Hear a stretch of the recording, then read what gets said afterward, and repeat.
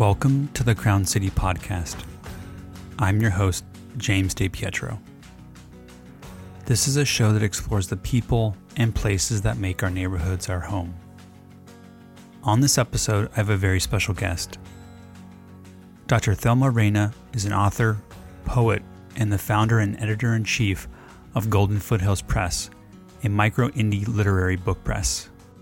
A native of Kingsville, Texas, Thelma met and fell in love with her late husband at Texas A&I University, now Texas A&M Kingsville, and they soon moved their young family to Pasadena in search of better teaching opportunities as they were both educators. In addition to earning her undergraduate and master's degrees from Texas A&I, she went on to receive another master's degree from Cal State LA and her PhD in educational administration from UCLA. Following a 34-year career in public school teaching and administration, Thelma founded Pasadena-based Golden Foothills Press in 2014 to foster and support new voices and established authors, and to cultivate multicultural literary diversity. Thelma is an author and poet in her own right, having written 6 books and served as the editor to 3 more, earning collectively 20 National Book Awards. As Poet Laureate in Altadena from 2014 to 2016, she edited the Altadena Poetry Review Anthology in 2015 and 2016. Her latest full-length poetry collection, Dearest Papa, is a memoir dedicated to her late husband of 50 years, and she served as a contributor and the editor of the recent anthology When the Virus Came Calling, COVID-19 Strikes America. So, without further delay, my conversation with Dr. Thelma Reyna. Thelma, thank you so much for coming on the show. I greatly appreciate it. Thank you very much, James, for inviting me. I'm delighted to be here. So with a lot of my guests, I love to start at the very beginning, as I think our own personal histories play so much of a role in who we are. So you were born and raised in Kingsville, Texas, a small town of about 25,000 people outside of Corpus Christi, but you made your way to Pasadena after graduate school. Can you share a little bit more about your background and the role of education and literature has played in your early life? Wonderful question. Yes, everything you said so far is spot on. I was a dusty little town. I, might even have been a little less than 25,000, but it was a small little nondescript town, so-called bedroom community. We didn't have any museums or any cultural or major claims to fame for any reason whatsoever. I was one of 9 children. My parents did not have a high school diploma. In fact, my father dropped out of high school when he was in junior high. He was born and raised in Laredo, Texas. He dropped out of junior high, ran away from home, ended up joining the Navy as soon as he was old enough to do that, 16, 17, or whatever it was at that time during the Second World War. My mom was a star scholar, I found out not too many years ago. I never knew it. And she dropped out before finishing her diploma, and they got married. So they were both teenagers when they married. They were about 19 and 18 when my big brother was born. I'm the second in the family out of 9. So we grew up in a very very active, very mischievous, in some ways dysfunctional as the years passed, as tragedies hit our family.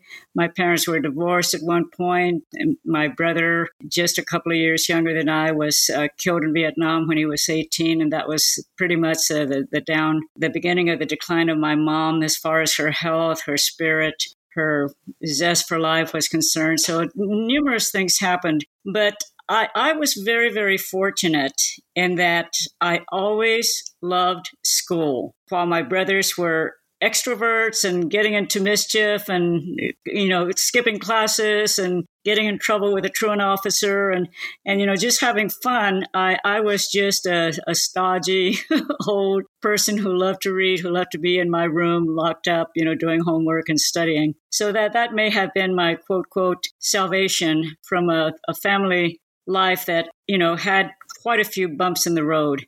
Out of the 9 children in my family, I think all of them were high school dropouts, except for about 4 of us.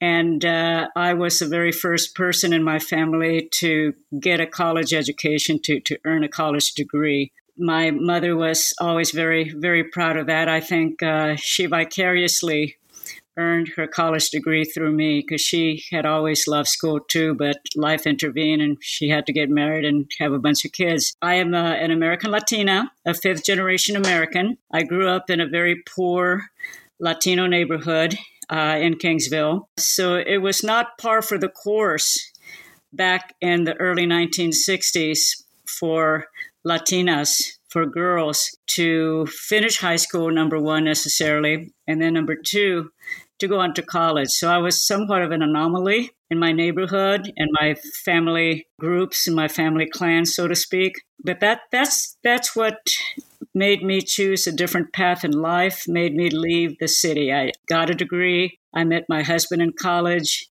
We fell in love, got married, both graduated and had a little baby. And then we left Texas for better things. At that point, Texas was like the next to the bottom of the United States in teacher salaries. And we had both trained to be high school teachers, me in English and he in math. And California at that time was the top of the nation in teacher salaries and teacher well-being and perks and benefits and whatnot. So we came out west.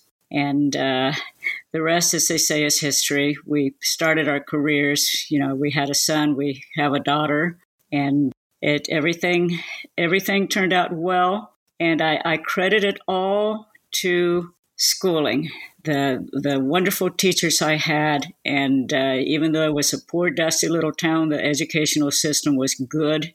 And I love it. And I learned my love for writing and literature in high school. I had teachers who taught wonderful literature, had the most wonderful discussions in class.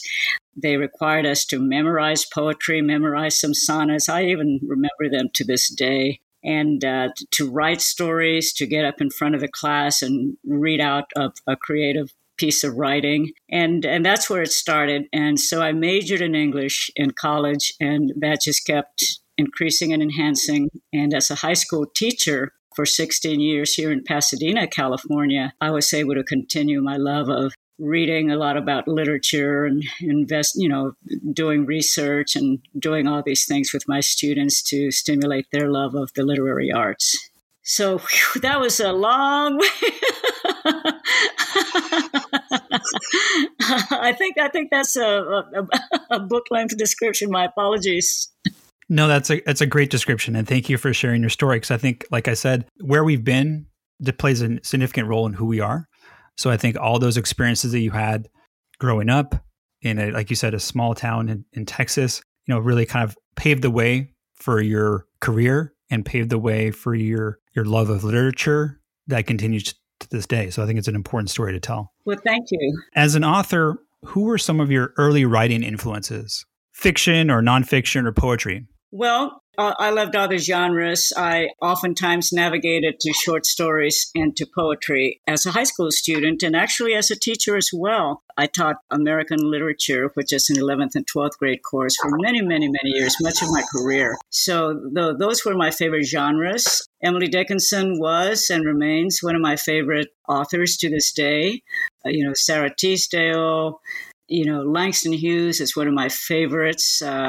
Just a diversity. But, one of the things about what we were learning when I was a teacher, I'm thinking right now of our American literature anthology that we used in class. It was big. It was a hardback book, easily about 4 inches thick, hundreds of pages, American literature from the very beginning of our nation to, the 60s or whenever that book was published. And I was struck, I was amazed at how absolutely homogeneous it was. There were very few women authors in it out of all those hundreds of pages, and hardly anything, probably a handful of pieces of writing at that time that were written by ethnic minority authors of any. I think there was one piece by a Native American hymns or something in the early literature of our nation. And there might have been 2 or 3 pieces by some of our Black authors. And there was not a single piece of writing in that entire anthology that was by a Hispanic, as the term was back then, or a Latino author of either sex throughout the entire history of our literature. I thought that was very, very limiting. I was shocked by that. So as a teacher, I brought in I did my own research. I've learned who the top Latino American authors were, who the top Black American authors were, Asian American authors, more Native American authors. And I, on my own, would copy, Xeroxing. The Xerox of that day was called a mimeograph machine. And I would make copies of their poems, of their literature. I would buy paperback books, used books, and bring them into class so I could teach a representative sample from different cultures and different perspectives. I don't know anyone else who was doing that. I was a rookie teacher. I didn't discuss it with anyone. But once I did that, then, of course, I learned about other authors from other cultures. So it was tough at first, but my authors span the cultures, they span the generations, and definitely men and women authors. Well, that diversity is so critical, and it sounds like it was very important to you to have those voices taught in your classroom in comparison to the anthology, like you said, that did not represent that point of view and those experiences. Yes. So you've written 6 books. You started out with a collection of short stories and then published poetry chapbooks and now have several full-length poetry collections. How do you think these different mediums allow you to express your creativity? And do you feel a greater connection to either poetry or prose? Well, it's, as you say, my first published book, I had been, by the way, throughout my teaching career, which started in 1970 and went through 1986, my high school teaching career, I was publishing things. I was publishing short stories here and there, publishing nonfiction, editorials in newspapers, poems here and there, just one-shot things, and it was my dream to someday write a book and to write multiple books. But I had to wait until I literally retired officially from my career in order to do this. So in 2009 was my first short story book. And I think it was telling that my very first book that I chose to do was a collection of short stories. So at that time, my whole heart was in short story writing.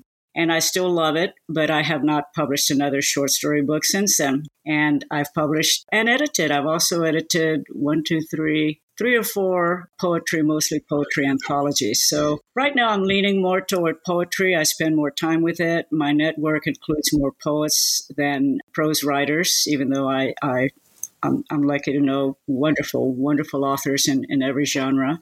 So it's poetry right now, but I still have a almost finished manuscript of short stories that I hope to someday finish, dust off, and see if that can see the light of day. But those are my 2 favorites by far. Talking about poetry, I consider it to be the most personal and expressive forms of art for me personally.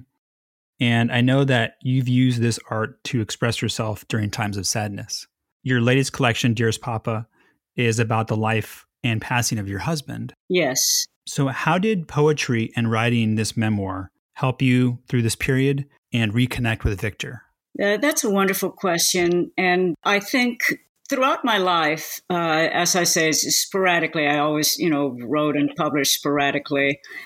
When something happened, when my brother was killed in Vietnam, when my grandparents died, when my father died of a heart attack at the age of 49, crises always somehow sent me to my notebook, though this is pre-computer, a lot of this stuff. And I always found solace in poetry. I always found that writing poetry, no matter what style, how long, how good, how bad, it was very cathartic for me. So it was a go-to. And I've also always believed, James, that poets are first responders in society. And of course, now we have frontliners and we have real first responders during the pandemic. But I do believe, and I'm not the only one, I read a wonderful article the other day from the New York Times it was called Thank God for the Poets. And it was lauding the ubiquity of poetry in civilization, especially in times of crises and times of, monumental episodes. And I believe that. So when my husband died very suddenly in minor surgery, outpatient surgery in 2018, that was the most cataclysmic thing that had ever hit me, because we had been married a few months before that. We had celebrated our 50th wedding anniversary. Life was good. We had all kinds, in fact, we had a dinner date that night. We had all kinds of plans. Life was going along great. And all of a sudden, I came home that day by myself for the first time in 50 years. And it was a cataclysm. And so I knew that to honor my husband, he had been a long-term educator here in Pasadena for 36 years. He was much beloved. He was a championship high school athletics coach, wonderful math teacher, just much beloved. I knew that I needed to pay tribute to him, to his life, to what he meant to us. Our 3 grandchildren just absolutely adored him. They adored him, and they still do. So I knew I had to commemorate his life, to talk about him, to get others to know about what a good, wonderful, love-filled, joy-filled person he had been. No one's perfect, but he had been a very, very good, meaningful human being in our society, in our sphere. And so do a memoir. But I think the fact that I chose to do a memoir in poems versus a typical prose biographical type memoir is also telling of the importance that poetry has to me and its wonderful usefulness in dealing with the hard topics. So it was very, very helpful. I started that book literally about 2 weeks after he died. And I spent the entire first year of my widowhood. I took it all up. The book goes until the anniversary of his death. And it was published, soon after that, came out in early 2020. So it was a way to express the hard stuff, the inexpressible stuff, the painful stuff. It was very painful to write at many times, but it forced me to reflect upon his life. It forced me to reminisce about many important, fun events, small and large.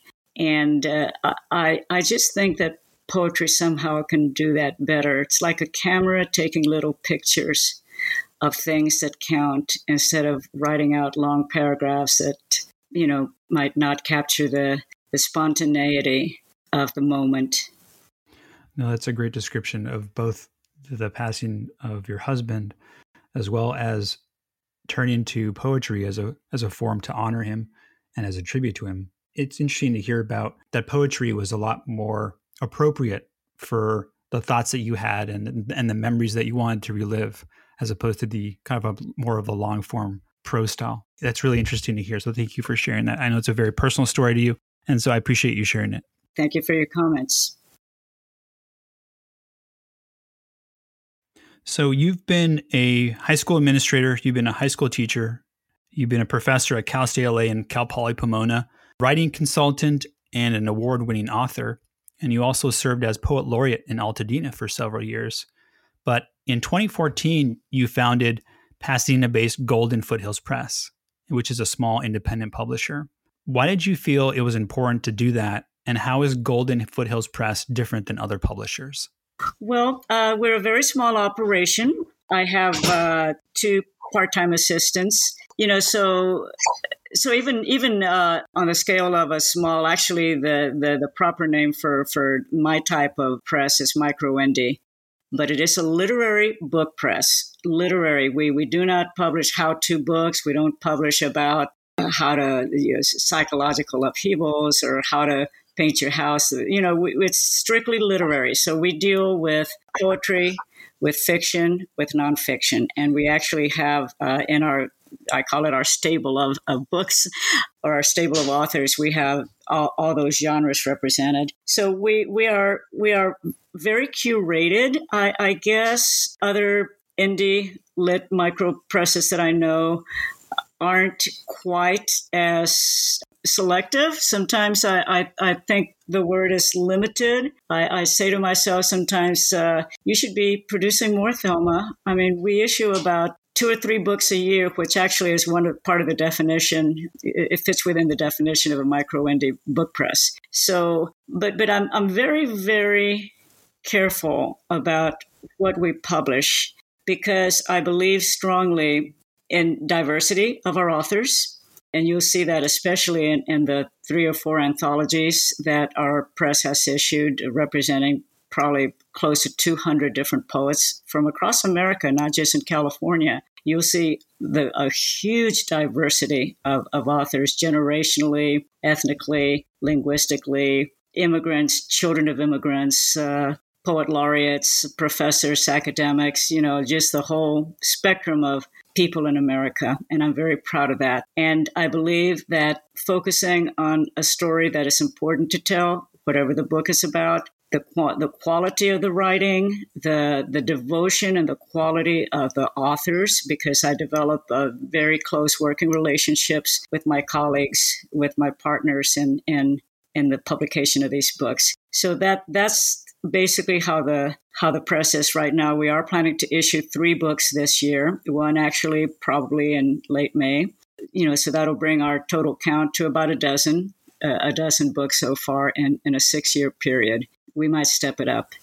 One of the greatest things, James, and I know it's not your question, so pardon me for kind of taking a little, digression at this point, but I think it's an important point. One of the greatest things that I like about being an author, even though I'm not rich and I'm not famous, but I certainly love being an author and doing all these author things. And one of the greatest joys that it has brought into my life is the network of people, the community of people whom I have come to know because of being an author, going to events, going to book readings, book festivals, doing Zooms, collaborating, doing anthologies, editing, all of these things. And the authors and publishers, because I know at least a half a dozen other indie book publishers. And I do have to say, I think they all focus on diversity because I think, we're here in Southern Cal or in Texas. One of the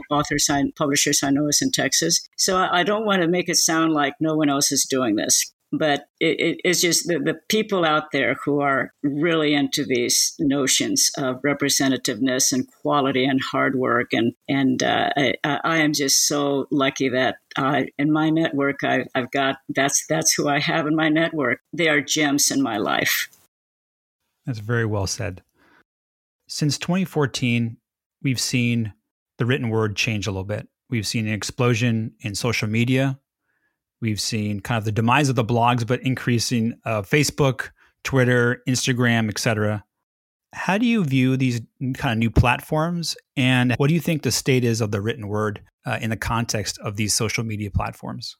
I think it's the proverbial double-edged sword. When we think on the downside of it, obviously, is the proliferation of misinformation, the proliferation on the so-called dark web and other places of racist, hate-filled, dangerous things that threaten not just our democracy, but foment unrest and danger all over the world. So that aspect of the access to the printed word, the written word, and anyone can say something and it'll be broadcast, so to speak, internationally, because that is what the internet does. That aspect, I think, is extremely disturbing. And I hope that our global civilization can somehow figure out how to minimize that, how to clamp down on that. Freedom of speech is fantastic. And the internet, by the way, I think has allowed much more of that. But that is a downside, that a lot of the negativity that we didn't hear about or read about, that wasn't in your face as much in past decades, now is in your face.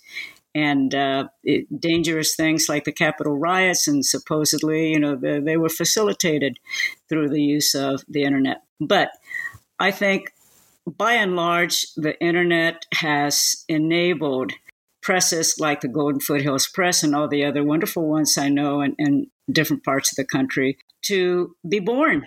Because before the internet, and I'm not a historian by any means, and I am definitely not a techie by any means, but this is my simplistic understanding. Before the internet, people published through traditional publishing houses. Some of them big and famous, Harcourt Brace, Scribner and Sons, you know them. And others that were lesser, but still, they were the publishing houses. You had to send in queries. You had to send in manuscripts. You had to wait, months to hear. You had to keep that process up for a year or more before your book, let us say, let's focus on books, got to see the light of day. So they were the gatekeepers. The major publishing houses and the editors within them were the gatekeepers for our history. And they were not models of representativeness. And I'm not saying that was their fault or that was that's just how it was.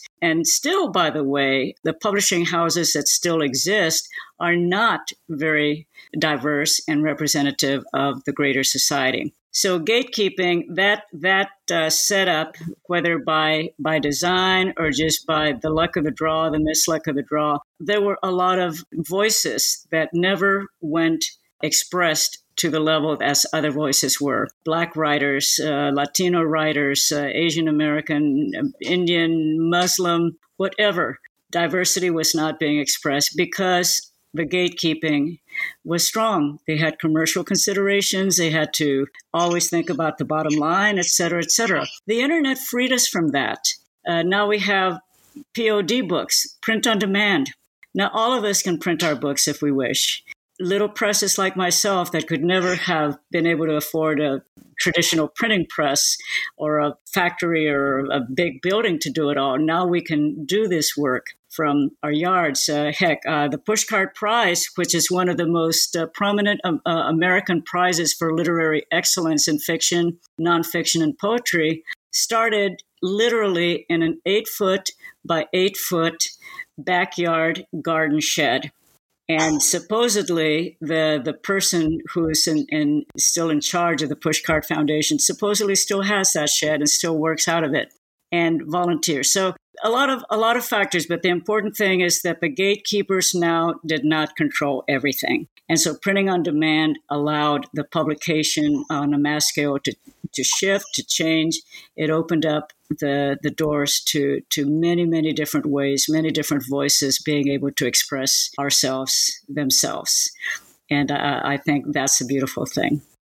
You've talked about some of the unrest that we've seen this past year and some of the things that have gone on, the pandemic being one of them, Capitol riots being another. At such a time in our country when diversity has been used to both unite and divide people, what role do you think the arts and Golden Hills Press in particular can play in furthering these important voices? And that's a wonderful question. And I do see it that way as well, about the unifying and the dividing. I mean, it's one of the greatest tragedies, I think, in our nation, that we're at this crossroads, that we have so many reasons to celebrate and to unite and to just keep on building on all the wonderful, wonderful productivity and ways that our society, our civilization has been enriched through diversity worldwide. But yet there are the dividers, the haters, the racists. I think that despite those dividers, and we saw them on January 6th, we saw too many of them on January the 6th. But I think that despite that, the arts have been very, very successful in many different methods, in many iterations, artistic, musical, performance-wise, books, all kinds of writings, podcasts, communications in their various forms. I think that the arts have been instrumental in holding us together, keeping us united and keeping us diverse and allowing us, our diverse voices, to be expressed side by side, equally important. For example, Zooms. Zooms now are the bookstores and the libraries, the reading events and the festivals, the book festivals that authors used to have to come together to celebrate as a community, to read one another's works, to be in workshops and panels, to talk about literature and their creations. And of course, now we don't have that because of the pandemic. And so Zoom and other forms of electronic podcasts, as we're doing here, have stepped in to fill that void. But I think the artistic influences, if anything, are growing. Artistic methods and vehicles are expanding, are morphing in a very positive way. And I think that even when we go back, quote, go back post-pandemic, that a lot of these new means of getting together electronically, so to speak, are still going to be around, and may they flourish. And I think it's another expression of the amazing resilience that our people, and by our people I mean all humanity, because we've all had to figure out not just how to try to survive this pandemic, but how to conduct our lives in ways that still bring food to our table or that keep us safe. And I think that the fact that Zooms were invented and are being used for birthday parties, for TV watching, cartoon watching by little children across America. I've seen ads about that. It is wonderful. And it's not a replacement for the face-to-face, human-to-human. We're in the room together. We're breaking bread together. But it is, I think, a very understandable, useful replacement, substitute. And it just speaks to the resilience of our people, and finding new ways to hang on to that human connectedness, because I think whether we verbalize it or not, I think that all of us realize that the most important thing in life, no matter where you are on this planet, is the human connection, and, being good to one another, helping out one another. Humans and our interactions are the most important thing, I believe. Well, I think that's a perfect segue to my next question, which is your most recent project is an anthology titled When the Virus Came Calling, which features poetry and prose inspired by COVID. How did this anthology come about, and what did you learn from the writers and poets whose work you featured? Oh, thank you for asking about that. Yes, in 2020, I mentioned that's when I issued my memoir about my husband called Dearest Papa, because all of us, starting with the grandkids, called him Papa, a memoir and poems. But later, 7 months later, our press issued When the Virus Came Calling. So sometime in February, as we were learning a little bit more, despite some political attempts at snuffing out any information and distorting information and trying to keep it all undercover, our nation was learning more and more about this. And it became pretty evident already by February, that we were about to be hit with a terrifying, deadly disaster. And so I started reading more and more about it, informing myself about it. And I got the idea that, this year we're about to face a calamity that is unforeseen. And everyone was saying 100 years ago was the last time this happened to us. So I thought about, again, with the belief in mind that poets and other writers too are oftentimes the first responders. They're the ones who document calamity the best of anyone, better than photographers, better than the TV journalists with their microphones in their hands, even though they're all important. But writers are there. And so I wanted to bring writers together as the disease was invading our nation, or had invaded our nation, and as we were about to face Lord knows what calamity and disasters as the year wore on. So in early March, I got the idea to put together an anthology. So I say this was like my fourth anthology, so I felt very comfortable with the concept. And with editing, all of these anthologies I've mentioned, the Altadena Poetry Review, three versions of that, and this particular one, I was the sole editor of that. So I thought about this. I said, I'm going to handpick poets and other authors that I know or that I've heard of that are reputable, that are experienced, that are good, that are diverse, that are from different parts of our country. I'm going to invite them to go on this journey with me. And so in March, I started sending out emails, personal invitations to 50 hand-picked authors from across the nation that I knew or that I had recently heard about and read about. I am so happy to say that 45 said, yes, let's do this. I want to participate. I'll send you my work. And I became the 46th author. I included some of my own poetry in this book. So the goal was, the mission was, anything that you are writing as this pandemic is unfolding, we are going to document. I set myself a timeline. We are going to document the first 7 months of this pandemic as it is unfolding on our shores. I needed to keep it limited. I know the whole world was suffering. We could see the suffering of the world already, but I wanted to focus on the American experience with it. And so they sent me writings as they were doing them. So it was an evolving thing. So I like to think of it as we were documenting the epidemic in real time as we were living it, as we were reading about it, as we were learning from others what was happening. And so their work was sent in. I gave them several months to do this, and I put it together over the summer, and the book was issued in late September. So that's where the 7-month count comes in.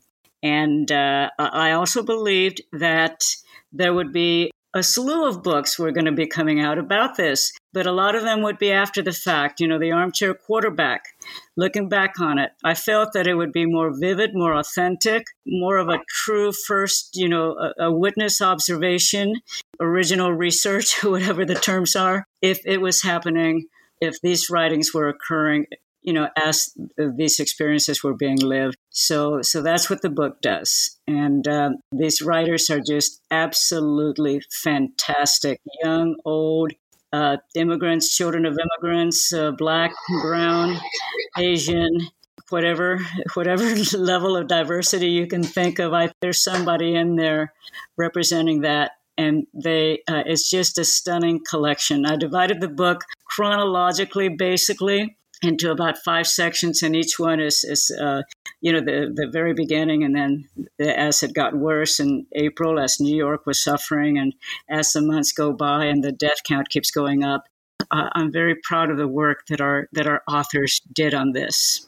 Well, congratulations about the book, first and foremost. Thank you. Yeah, I thought that in the closing minutes that we have together, that education has been a really important piece in your life. Yes. Both growing up as well as being a teacher yourself. I wanted to share a story about that from my personal life. In high school, I was incredibly drawn to poetry. I think I was introduced to it as a sophomore and just kind of fell in love with it. And I had a wonderful teacher my junior year that helped me create my own class focused on poetry because my high school didn't offer one. So I had an independent study with him over the course of the year. And it was an incredible experience. And to this day, I've lugged my 2,000-page Norton Anthology of Poetry with me almost everywhere I've gone, just because it's been a source of inspiration to me. It's been a source of comfort to me. And I think fondly on that experience. But it was funny because when I went to college, we all had literary requirements that we had to take classes in. And class in poetry was offered. And I figured I was really comfortable with poetry. I'd studied it for quite some time. I had some great teachers in high school. I thought this is a perfect next step. And I found that it was probably one of the worst classes that I've taken. But I think it was critically important because it really showed me the difference in a good teacher versus a bad teacher, and how if you have a teacher that's really passionate about the subject, you absorb that. And it sounds like from what you've told and shared with us that the voices and the poetry that you shared with your students, because of your passion, that was transferred to your students. And I hope that was a source of inspiration to them. And so with that in mind, as a teacher, as an editor, as a publisher, how do we educate and encourage the next generation of poets and writers? I think teachers are absolutely, and of course I'm biased in this, my husband being a teacher. There's a lot of teachers in my extended family, cousins, aunts, uncles. My daughter is a university professor, so definitely another type of teacher. But I truly believe that teachers are among the most important people on this planet. you cannot have civilization without people being educated, however it is, formally, informally, and it's just amazing. So I love teachers, and I think that they are hugely undervalued. I think that they should be at the top of the hierarchy, and the hedge fund managers and others should be further on down. Because who are the frontline responders? I didn't hear anyone from the New York Stock Exchange up there on the list as the essential workers that we all had during this pandemic. But yes, teachers, a good teacher, a bad teacher, and I'm just using the terms very generically, very loosely here. A teacher who cares about inspiring his or her students, who really puts the blood, sweat, and tears into the work, because oftentimes teaching it is one of the greatest labors of love that there is, because certainly the compensation and the perks are not always there, but it carries immense power in shaping the lives, the minds, the hearts, and ultimately the lives, the futures of everyone that they come in contact with as their students. And yes, one good teacher can make wonderful changes in the world indirectly through his or her teaching. And sadly, in my long life and my long educational career, I knew of too many people, and one is actually too many in my mind, who damaged a lot of kids, who hurt people deeply with their reckless handling of this important job. So yes, we need to have that inspiration, and I think that even whether it's inspiring other authors, I think just sharing our passion, as you saw with that first teacher, just their love and their passion and everything they did and said and shared with you, you could see the benefit. You could see it. It's not always measurable, but yes, we authors have a responsibility to the new generations coming up, to everyone who dreams of being an author, to everyone who has something to say that is of some value to our society. All of us as authors, we need to be supportive of that and do everything we can to facilitate the authentic expression, the heartfelt expression of every voice that wants to express something. When you look back, and maybe this will be kind of our closing question, that when you look back on your storied career, and I don't want to make you feel old, that's not what I'm intending. No, actually, the word that jumped out at me is storied, and I said, that he's being very kind. Very I'll generous. use it again. So when you look back on your storied career in education and as a writer, as a publisher, and you think back on that little girl in school, is there one thing that you would like to go back and tell her while she's holed up in that room, like you said, reading that story or doing that homework, if you were able to go back to Kingsville growing up? Oh, that's such a beautiful question. And perhaps my answer is going to seem like it's a cop-out. I'm not going to be able to do it justice, to your beautiful question. But I would say to her, don't give up. Do not lose your hope. Don't give up on your dreams. You're on the right path. Just enjoy what you're doing. Continue doing it. And I think that's what's important. I knew a number of young women in my hometown who were promising scholars, and they allowed themselves, or they were derailed some way or another. I was fortunate. I hadn't said this yet, but I do need to say it. I was fortunate that my mother, who, as I say, dropped out of school to get married and have 9 children, even though that may not have been in the initial plan, but that's what the result was of their marriage. I was fortunate that she understood. She saw my love of learning. She saw my love of reading, and she understood it. And she not only understood it, she fostered it. She nurtured it. And she, for instance, we'd be out shopping at a store or something, and she would it always it always embarrassed me to no end.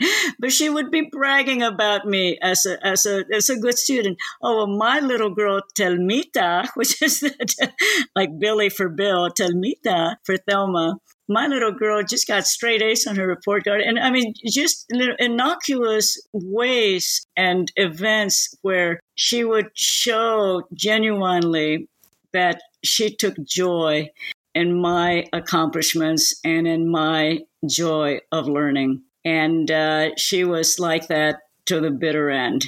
She always supported a degree. I have 4 university degrees. And she would tell people, she doesn't just have 1 or 2 or 3, which is strange enough for a Latina at that era. But, and it was always so embarrassing to me. But when I look back on it now, she was fostering, she was nurturing, she was supporting in her own way, the only way that she knew of, my pursuit of learning. And so I give her huge credit for my successes. And I would tell that little girl, you're lucky that you have a mom who wants you to soar. I knew a lot of moms who took their girls out of school so they could help with a home chores or childcare or go get married and start having kids.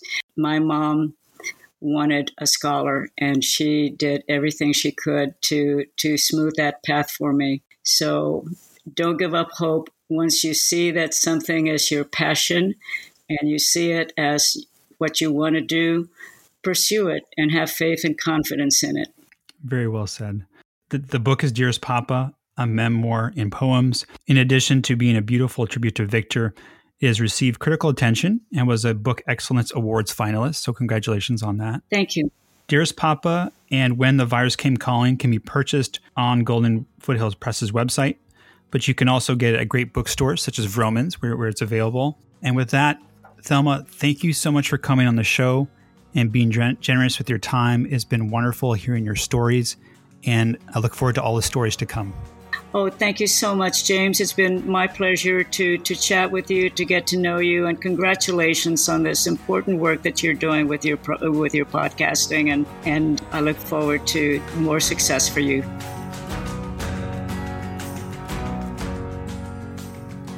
Again, my many thanks to Thelma for coming on the show. If you are interested in learning more about Thelma's work and to purchase her books, please visit goldenfoothillspress.com.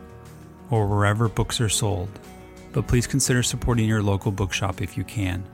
I will provide links in the episode description and notes on the show's website. And thank you for listening. If you are a business owner or community leader and want to share your story, please let me know, as I would love to learn more about you and have you on the show. If you've enjoyed this conversation, please consider subscribing so that you don't miss an episode. You can find the show on iTunes, Spotify, Overcast, Breaker, and several other platforms.